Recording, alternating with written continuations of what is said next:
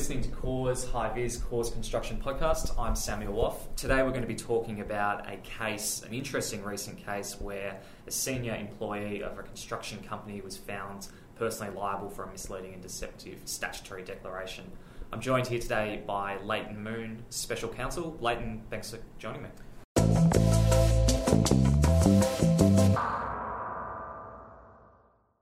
Thank you, Sam.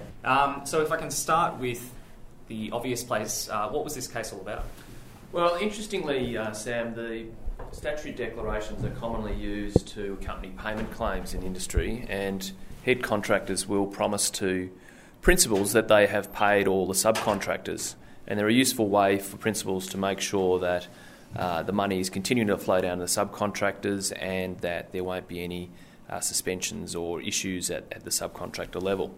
Unfortunately, it's quite common that the statutory declarations aren't that well investigated by the head contractor, either accidentally or by design, and so it's been quite difficult for principals to rely on them. But in this case, it was found that one of the chief operating officer of Reed Construction was personally liable for the statutory declaration, which was very important because it meant the principal could recover from him personally, even though the head contractor, Reed, had gone into administration. The reason that this case is significant, from my reading of it, is that there's certainly a perception sometimes, unfortunately, that statutory declarations are sort of seen more as an administrative rubber stamp rather than something that has substantive legal consequences. That's right, and the people giving the statutory declaration have been able to hide behind some of the caveats in the statutory declaration.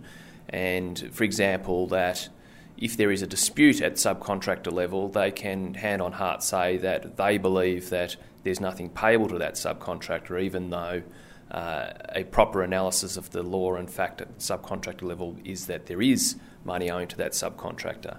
But that wasn't enough to get across the threshold of perjury or similar sort of criminal-based causes of action against the deponent of the statutory declaration.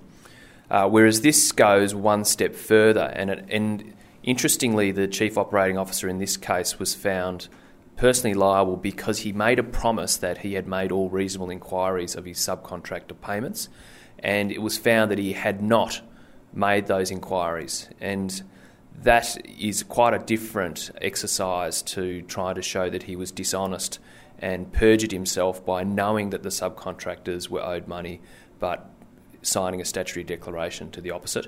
So I think that's quite important for the industry because it means, whereas previously people could turn a blind eye or rely on disputes at subcontractor level to still issue the statutory declaration, this case suggests that they're going to have to actually go to the site managers and contract managers at subcontractor level and confirm whether or not there are any amounts outstanding.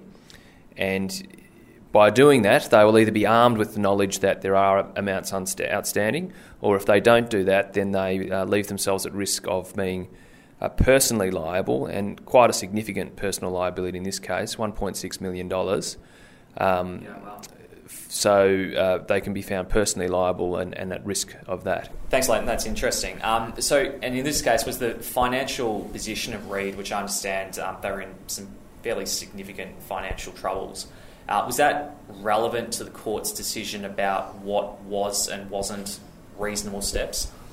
Well, each misrepresentation is dealt with in its particular circumstances, and so by making a representation that there is no money owing to subcontractors and making a representation that you've made all reasonable inquiries, what will be a reasonable inquiry will be informed by the surrounding circumstances. And if it is known to the person giving the statutory declaration that there are financial issues in other parts of the business, then that would inform what a reasonable inquiry would be for the specific part of the business of the subcontractors.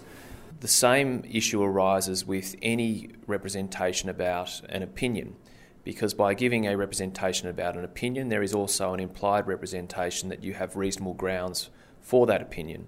And so I would have thought in this instance, by analogy, the fact that there was financial stress within the company would mean that there was less chance that the deponent would be able to show that he had reasonable grounds for making that misrepresentation, even on the implied representation underlying his opinion. So, in this case, did the court find that there was any dishonesty, or was it something less than that? Well, there was no finding of dishonesty to the extent that the court found the Chief Operating Officer knew that money was outstanding to the subcontractors. But what the court did find was that he had not made the reasonable inquiries that he had promised he did.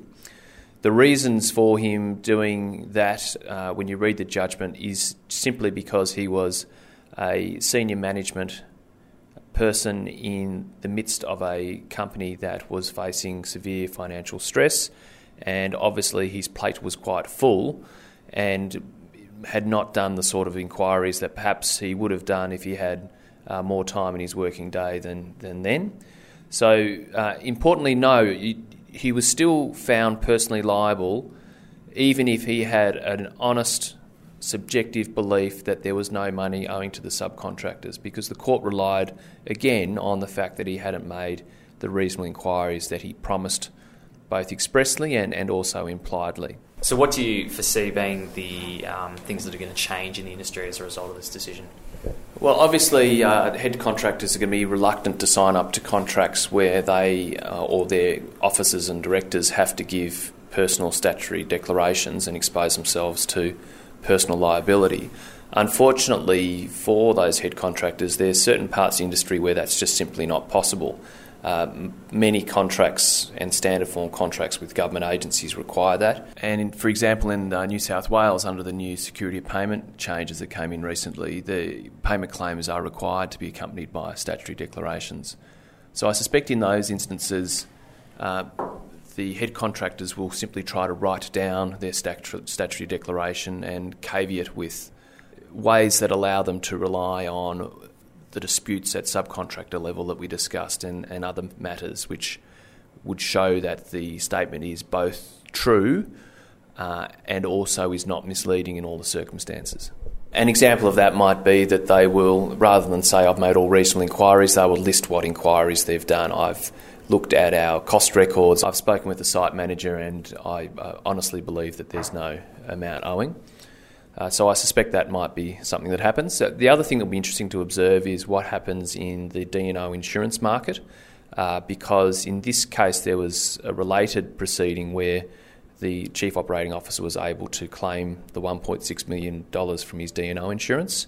And it would be interesting to see whether D&O insurers now write exclusions in their insurance policies or seek to limit their exposure to these sorts of claims, which, given that there is hundreds and hundreds and hundreds of statutory declarations submitted each month with each payment claim, you would expect that this sort of case would be pursued quite often in the future. Well, it has been an interesting case. So just to recap, what would you say would be the three key takeaways? Well, firstly and most obviously, head contractors, employees and officers should be aware that they do face this personal liability. Secondly, people who are giving those statutory declarations should be making all reasonable inquiries, because that is what they're promising to do, but either both expressly or impliedly. And thirdly, if they are concerned about payments due to subcontractors, they either need to note that concern in the statutory declaration or fess up that there is outstanding money to the subcontractor and explain the reason for that to the principal in the statutory declaration.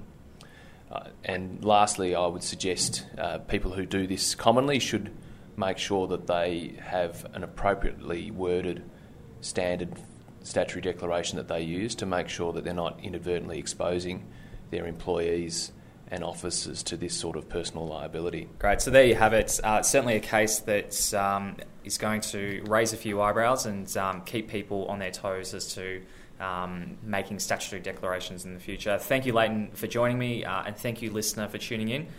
We hope you'll join us again next time for Cause High Biz. Till then, goodbye.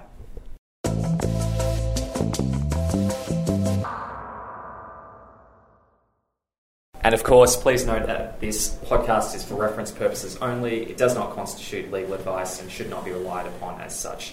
You should always obtain legal advice about your specific circumstances.